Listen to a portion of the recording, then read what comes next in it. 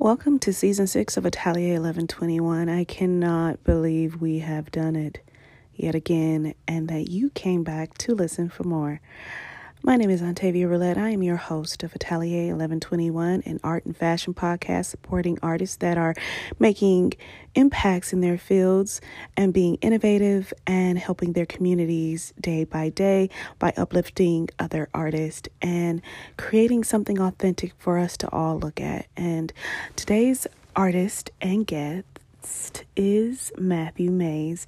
We were able to talk to Matthew during the summer of 2021, and we pushed his episode to the beginning of season 6.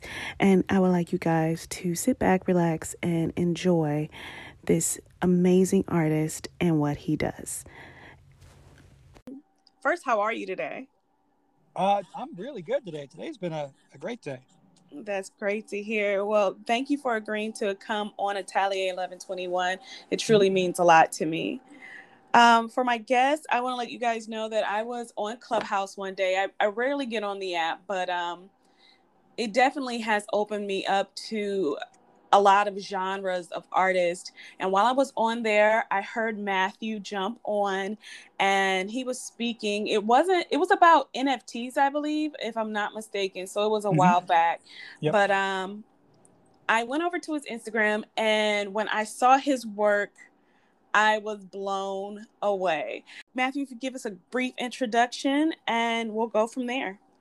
Yeah. So my name is Matthew Hausler. I am a lifelong artist of various sorts. My most notable style is called maze art. And I've been doing that for about 12 years now. And it's been enjoyable exploration of drawing and creating. I just enjoy the creative process and really enjoy exploring what it is to be a creator and what it is to be an artist in my life. So may I ask, my first question that I always ask all my guests, what was that spark of inspiration and how did all of your maze art begin? Because that is what's so breathtaking. Thank you. Well, I'm glad you like it. That's the first thing. Thank you for the kind words. For me, it actually began kind of in two things that happened at the same time. So back in 2009, I was living in Portland, Oregon, and I worked at a bank. My job wasn't horrible, but I didn't really love it. It was it was a job that I did well and would show up and punch the clock. But I found myself, obviously, like so many people, realizing that it wasn't what I wanted to do forever. And so I would take breaks. And I'm not a smoker or anything, so I wouldn't take smoke breaks, but I would just kind of take my own little breaks that were the equivalent to smoke breaks. And I'd go to the break room and just start sketching and drawing. And I'd drawn since I was a kid. Mm-hmm. But what I realized, in 2009, I was, let me do some math here, 29-ish, 29, I think. No, I was, 11 years ago, I was 24. I don't know. I'm not good at math. Okay, listeners, you guys do the math. You get the point. Yeah. I was born, I'm a 36 now, and it was 11 years ago. So 25. All right. Even that's wrong. I think it was 12 years ago. Regardless, I'm not good at math. Yeah. So long story short, I went to the break room. I would start drawing, and I started to be overly critical of my own drawings. Right. So I'd be like, oh, let's draw this tree outside. That doesn't look like a tree, or it looks like a tree, but not that tree. Like, I'm not good at this. Right. I'm doing something wrong. And I realized that that voice, that overly critical voice, was holding me back from actually like creating. So what I decided to do was, and this was kind of inspired by a dream, which is a separate story, but I had a dream about drawing negative space. And for anyone who's been in art classes, even in high school level courses, you do this exercise where you draw the negative space around an object. Instead of drawing the object, you draw what's around it. And so I was like, okay, I'm going to do that because that's an exercise, right? If I'm doing something just to practice, then it takes the critical side out of the process and lets me just draw. So as I did that, I realized, man, this could really become like a maze or some sort of like path, right? You're drawing the negative space instead of the positive space. So I started exploring with that. And the first few I did, they weren't actually items. They were just kind of shapes.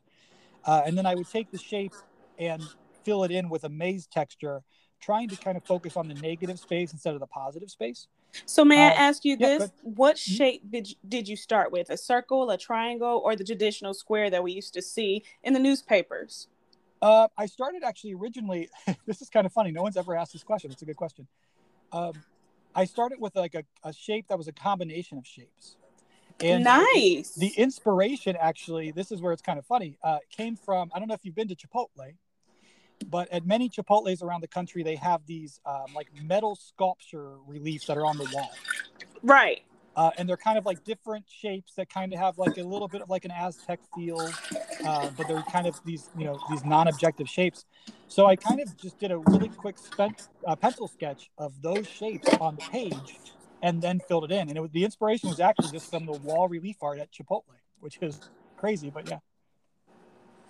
That's awesome. So yeah, like I didn't even have to ask my second question, which was where does the piece begin? But I have to ask, after you moved out of the shapes, how did you get to filling in the quote unquote negative space that's behind it and contributed into the maze?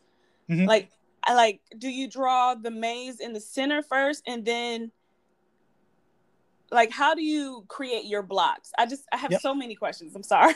yeah. So it's, I mean, if you don't mind a kind of long answer, I mean, I can kind of we have time. I'm so interested. Great. Yeah. So, I mean, in the early days, I draw my mazes different now than I did when I started, right? Because like any sort of art, it's a practice. And now I could start with a blank page and just go at it with a maze. But when I first started, what I actually did, and there is a video, I'd have to dig it up. It's on YouTube somewhere of me doing a time-lapse maze over 12 hours. And what I used to do, because I was still kind of afraid of the page, right? I was still afraid of going directly in with like ink.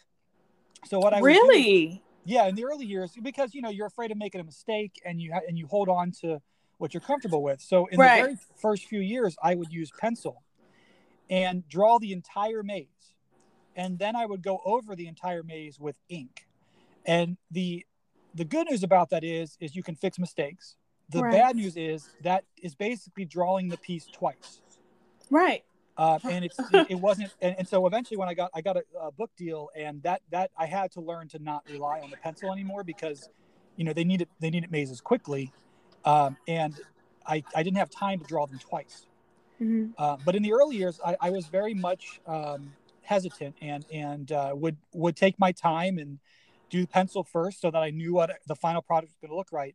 And then eventually I learned to trust myself. Right. And believe like, okay, I've done this before.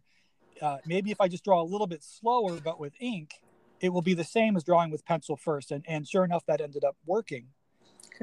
So nowadays, and I think your question is ultimately like what's the process, which I can kind of get into. But nowadays, if I draw mazes, it's much more of a free flowing process than it was in the first 4 to 5 years. So tell us more about this book you just mentioned. Yeah. So I've had a bunch. Back in 2013, I posted actually a maze online. And it was a maze of a very famous Chinese story called Du Shiniang. And the full title is I think it's Du Shiniang throws the jewel box in the river in rage or in distress or something like that. But it's a story of a young lady in China, ancient China, who gets upset because she is not valued by the man who loves her, and it becomes evident in the story. It's a beautiful story. Long story short, I made a piece on it, and the piece ended up, I put it on Facebook back in 2012 or 13, and ended up getting a lot of traction. Like a lot of people, because I also, I shared it with some communities in Southeast Asia and in East Asia. I'm not Southeast Asian or East Asian. I speak Chinese through college, but it's not like it's not part of my background. But I posted it, and I didn't realize how well known this story is and how much it actually resonates with people. It's kind of like the Romeo and Juliet of its era in that part of ancient China. So anyway, I posted it, did really well, and long story short, it ended up getting seen by a publisher called Mindware. And Mindware they're a toy maker actually, and they had a series of dot to dot maze books.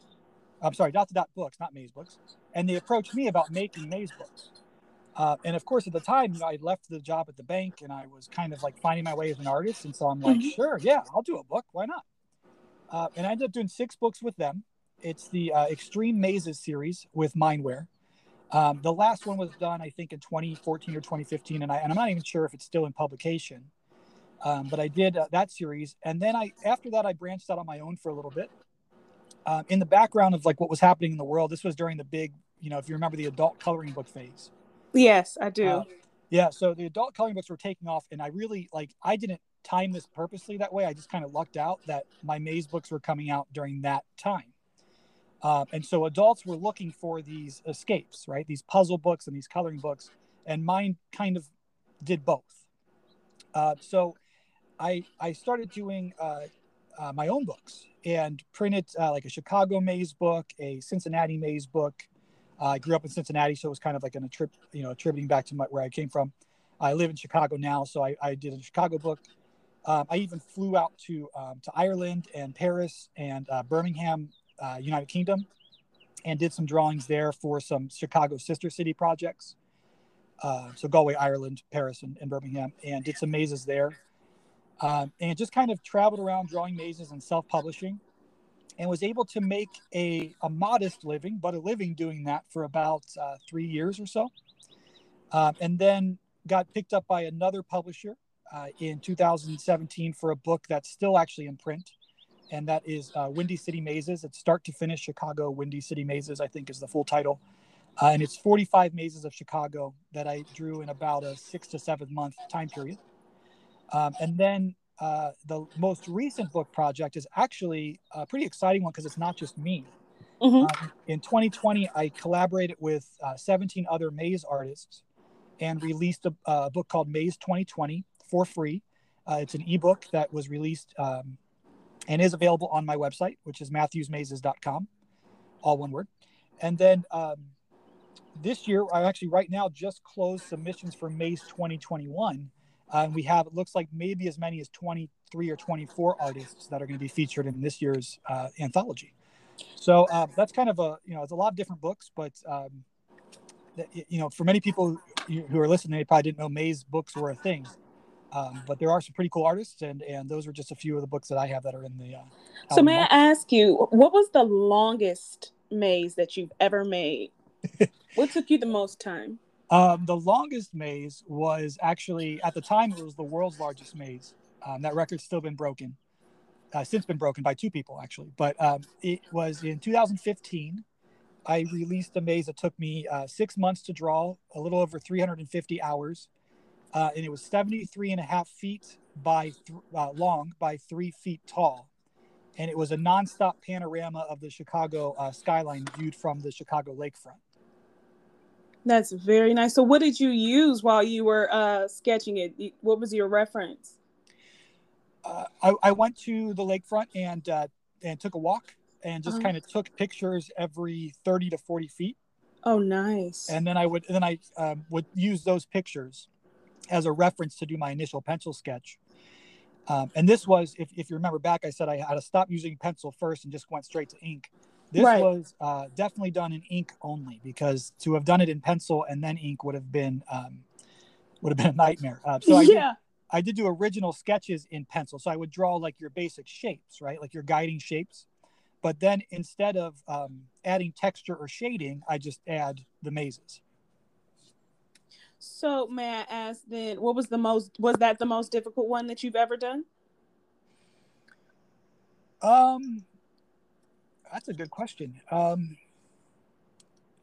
It was, I guess, yeah, as a matter of time and energy, it definitely was the most difficult. I think that some of there's a maze I did of the Temple Bar in Dublin, Ireland, that might be the most difficult one I've drawn, just because of the amount of detail that I tried to fit onto the page. But it did not take anywhere near as long as the other one did. So my next question for you is, when you're creating a maze, and you get to those points where there's a block or a closing. How do you decide when to put one there and when not to? Yeah, another good question. So there, like I said, I kind of collaborated on a project with 17 other maze artists, and one thing I realized is that there are, many, many different ways to do this.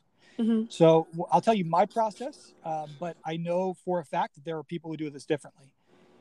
The way that I do it is I try to let it be more of a meditative process and a little less of a like legalistic and mentally taxing process. Mm-hmm.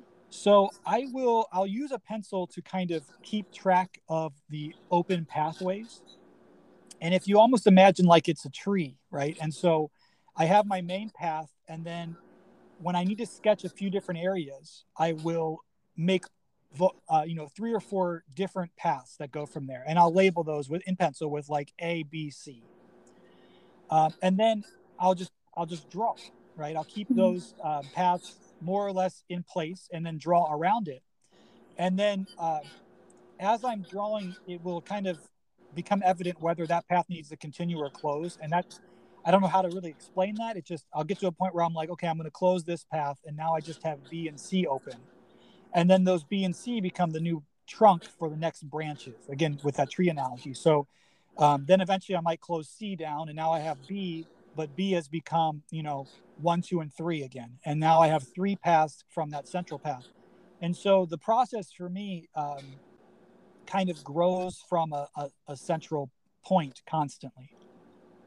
I don't know if that makes sense, but Yeah, that's kind of. But I think I would have to like really like look at the main. I have to see the process. Have you ever you said you recorded process beginning to end, right? But like up close. Yeah, I did. I will find that video and send it your way. Hopefully, it's still around. Yeah, I think people would love to see that. I think Yeah, people for would sure. absolutely love to see it. Yeah, I will send it. Now, again, that was my old process. The whole thing was drawn in pencil first because I did that back in like 2011 or 12. So I think maybe 13. But yeah, about 10 years ago. And so it was the old process, but it will give you a sense of kind of how it. But you do a lot more than just mazes. I mean, of course, as you said, with your books and your other experience, but can you tell us about your storyboarding? Yeah. So yeah, I do quite a bit. And this is actually a little side tangent. Is I found that as an artist, the best advice that I've given to myself and I give to artists is don't don't pigeonhole yourself in one thing. Mm-hmm. Like I do the mazes, but I also do like actual physical production builds for like events. I do storyboarding, like you mentioned. I'm learning now animation, both 2D and 3D. Because the thing about being an artist is the core of an artist is not a style or a technique. The core of being an artist is storytelling. Right. And so be be willing to humble yourself and learn things that you're not comfortable with Mm-hmm. over and over and over and over again. Um, and back to your question of storyboarding, actually, that's kind of how I got into storyboarding. Um, at the time, it was about 2014, and I started working on a set here in Chicago for the TV show Chicago PD. I was a stand-in for one of the actors, and it was a part-time gig. But I realized that there's this whole other industry of drawing that that is worth exploring. Yeah. So I was like, okay, well, what is storyboarding? I did my research. I mean, we all know what it is, but what actually is it, and what is trying to be communicated in storyboarding? And what's trying to be communicated is a written story being shown in pictures so that a cameraman and a camera crew can duplicate what is on the page. Right. And that seems simple, but like, one thing, and you don't have to work on a set to know this, but I'll just, this is a good observation from set life. It's not always clear what the writer is seeing in their head. Right. And so storyboarding has a very significant value. With that said, most TV shows, because they're done so quickly, don't have storyboarding in them.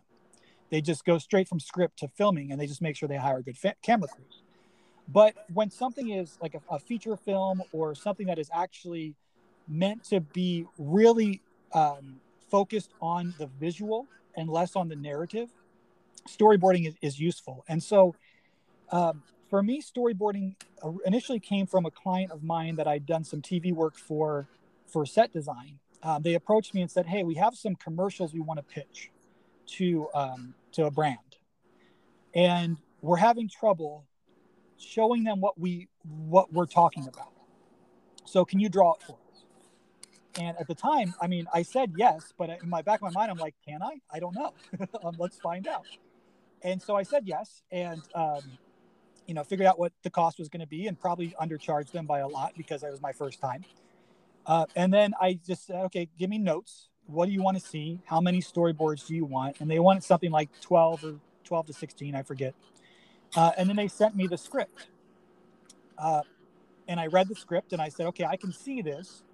But then I thought, okay, let me communicate in words what I see for them. And so I would write out, here's what I'm seeing. Here's your 12 to 16 storyboards. And I sent that back to them. And they sent back to me just like, yeah, this one's good. This one's good. This one, how about you do this instead? Like maybe going really close instead of far away, that sort of thing. And then once I narrowed that in, I did the sketches. So may I ask, did you do storyboarding first or activations first? And if you did, after you let me know that, can you tell me how you got into the activations as well? Yeah, I did storyboarding first. And then got into activations kind of through a winding road. But I did storyboarding first, and I think that was helpful for me. Mm-hmm. You don't have to do it that way. But me having drawn storyboards and 2D renderings for activations was really how I got my foot in the door for doing activations.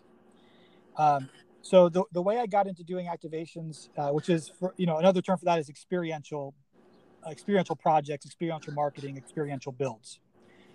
So for like an apartment building or an event that someone wants to have. Exactly. Yeah. So like a good example is I just, the team that I worked with most recently, we just finished the Melrose Place, Lacoste and Bruno Mars partnership in Los Angeles. Right. And in a couple other spots around the country, where that, and this will kind of tie in, I think, to your question of why the storyboarding is important.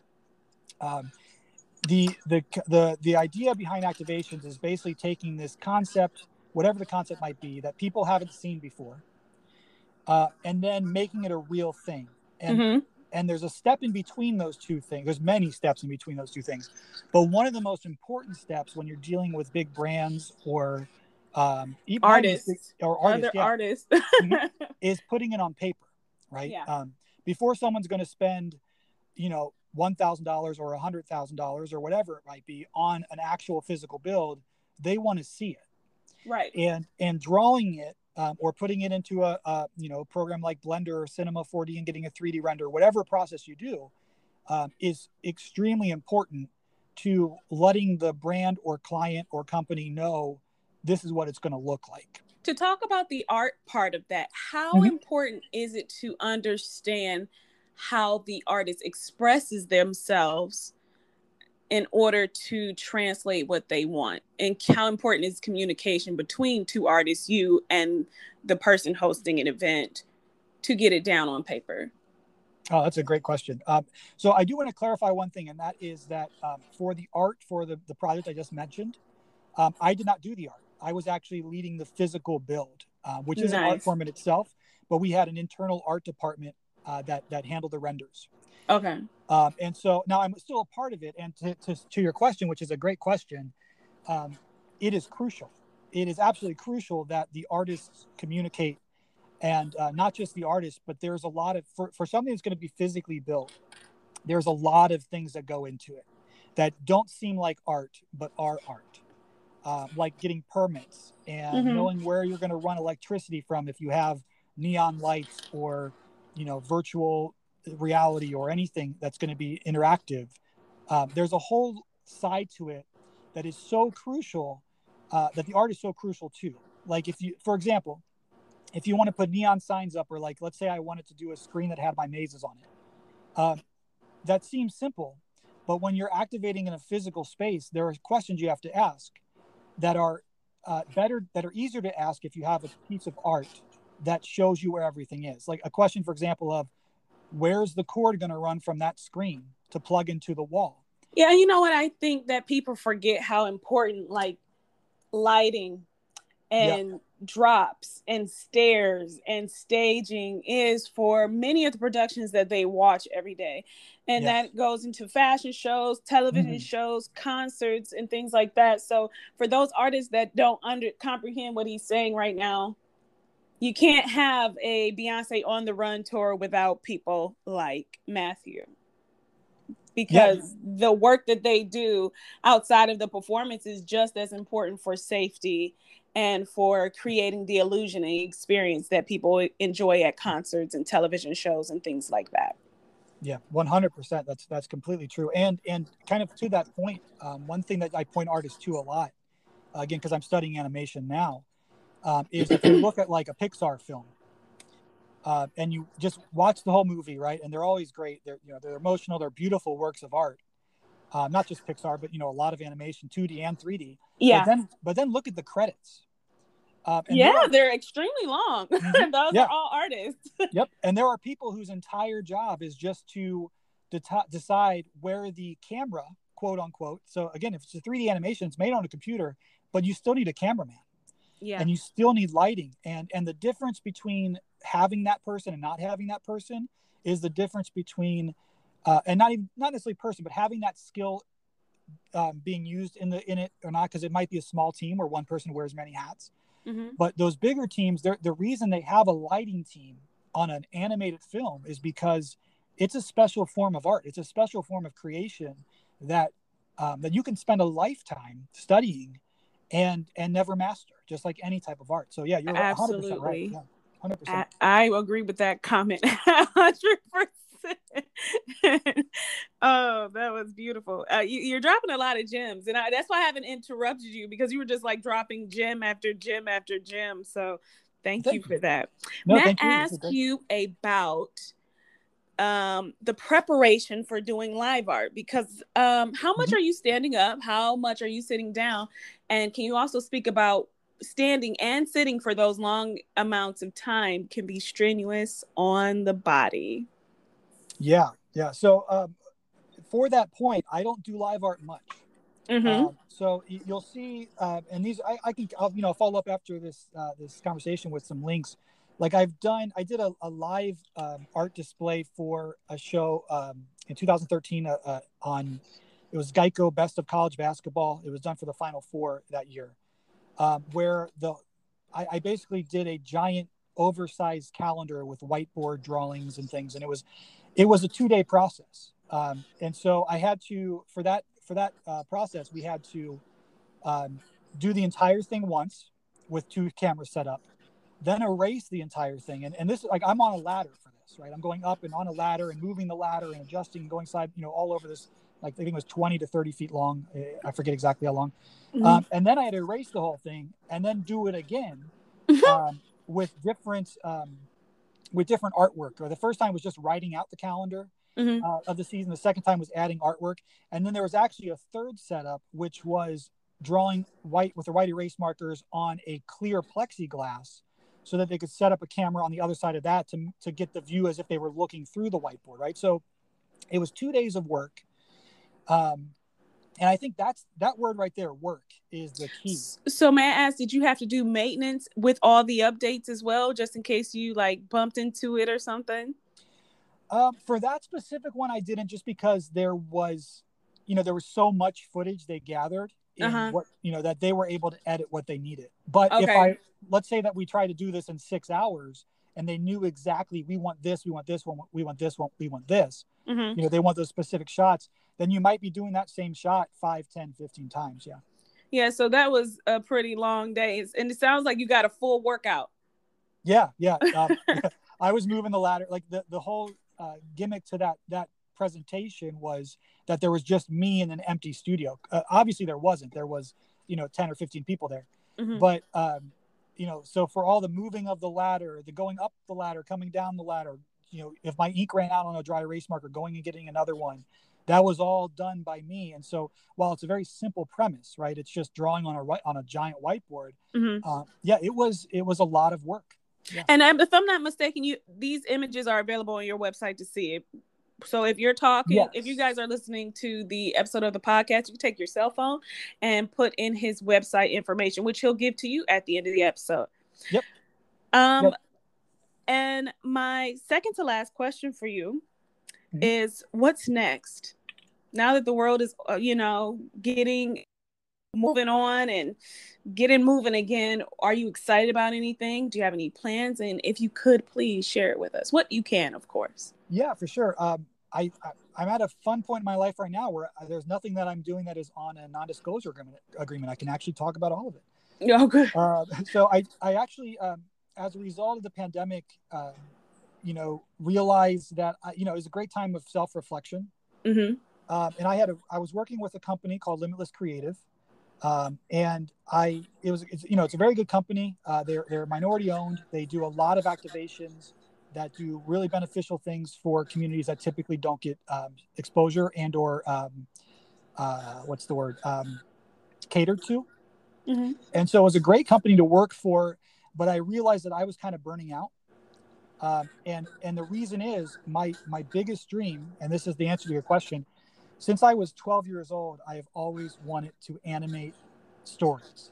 And so I'm in the middle of a giant leap of faith in which I have started to learn animation, both 2D and 3D. And I've been studying animation my whole life, meaning watching it and reading about it and doing little doodles on pages. But I've taken a leap into actually doing full-on animation, and actually did turn a maze into back to your first original setup here. I did take one of my mazes and turned it into an animated NFT, which has not sold, but I didn't do it for the money. I did it to see if I could do it, right? Wow. And so there is a maze from the most recent book that is now animated. It's a 2D animation, but my hope is to kind of really dive into 2D and 3D animation. Right. And learn that and be able to tell stories in that. One other thing too, actually a couple other things that are in the works right now. As I mentioned, Maze 2021, I'm putting the final editorial touches on that over the next month and a half, and then that book will be released again completely for free, and it will It will have somewhere between 20 and 25 artists that are represented in there, all with their own unique styles, all doing maze art. And then other than that, I kind of have, as a result of leaving my previous position and going back to this freelance world and taking that leap of faith, I've kind of opened up myself to what the world and the universe might put in my path. So there's been a lot of really good conversations with other artists and actually video game developers and other sort of, creative people that create in ways that I don't, to potentially collaborate and come up with some things that might be, fun and exciting. I really love what you're doing. And because we're going into this NFT world and virtual world like we dreamed of when we were children, I really believe there's a lot of opportunity out there for you, Matthew, especially making them into 2D, 3D, and having the technology now for people to literally walk through mazes virtually. It's going to be amazing. And I really do see that for you and for your art. Do you mind if I say one thing that just came to mind from that? Yes. Because I realize that anyone who might be listening to this, I've told this story of all this stuff I've done, right? Working with TV, working with big artists and big brands and all that. And I think one thing that the pandemic taught me, right, about being a human is that clout and connections can help, but they're not as valuable at the end of the day as just creating, if you're an artist, right? Yeah. And so this is kind of where I had over the pandemic, like I said, I worked for a really good company, but I chose to leave even though the pay was good and the projects were good. Right. And the reason I chose to leave and the decision I had to make was, would I be willing to, for example, go back to like stocking shelves at a grocery store to make ends meet As To long as do it what you meant, love. exactly, as long as it meant I could spend more time doing what I love. And when Yeah. I realized that the answer to that question was yes, like, yeah, I'm completely grateful for all the things that I've been able to do as an artist, and for all the people in my life who have collaborated or connected me. Like, I don't downplay that at all. But what you'll find, and what I have friends who are way more successful than me and better known than me in different fields, and what they found and what I found and what hopefully everyone who's listening who's an artist finds, what they find is hopefully this: that as long as you're creating, if you can maintain some semblance of security, meaning like you have a roof over your head, you have clothing, you have good friends, you can connect with your family, and you have meaningful moments, Yeah. um, that will that will be enough. Yeah. That's going to be enough for you. If you're a creative soul, um, you could have all the money in the world, all the access in the world, and find yourself um, just not complete because you're not creating what you should be creating. For a good reason. Yeah. Exactly. Yeah. We definitely talk to the artists on here to ask them what their why is. Yeah. Oh, that's great. I love that. That's great. And if you are open to it, and clearly what you just said is all about family in those moments. Mm-hmm. But if you had to really break it down, what is your why? Whatever I have to say and share might not be the most important thing for everyone that I meet, but it is the most important thing for me. Yeah. And there is value in all of us taking the experience that we live and turning it into something that can become a legacy that others, even if it's one or two others, or 1 or 2 million others, it doesn't matter.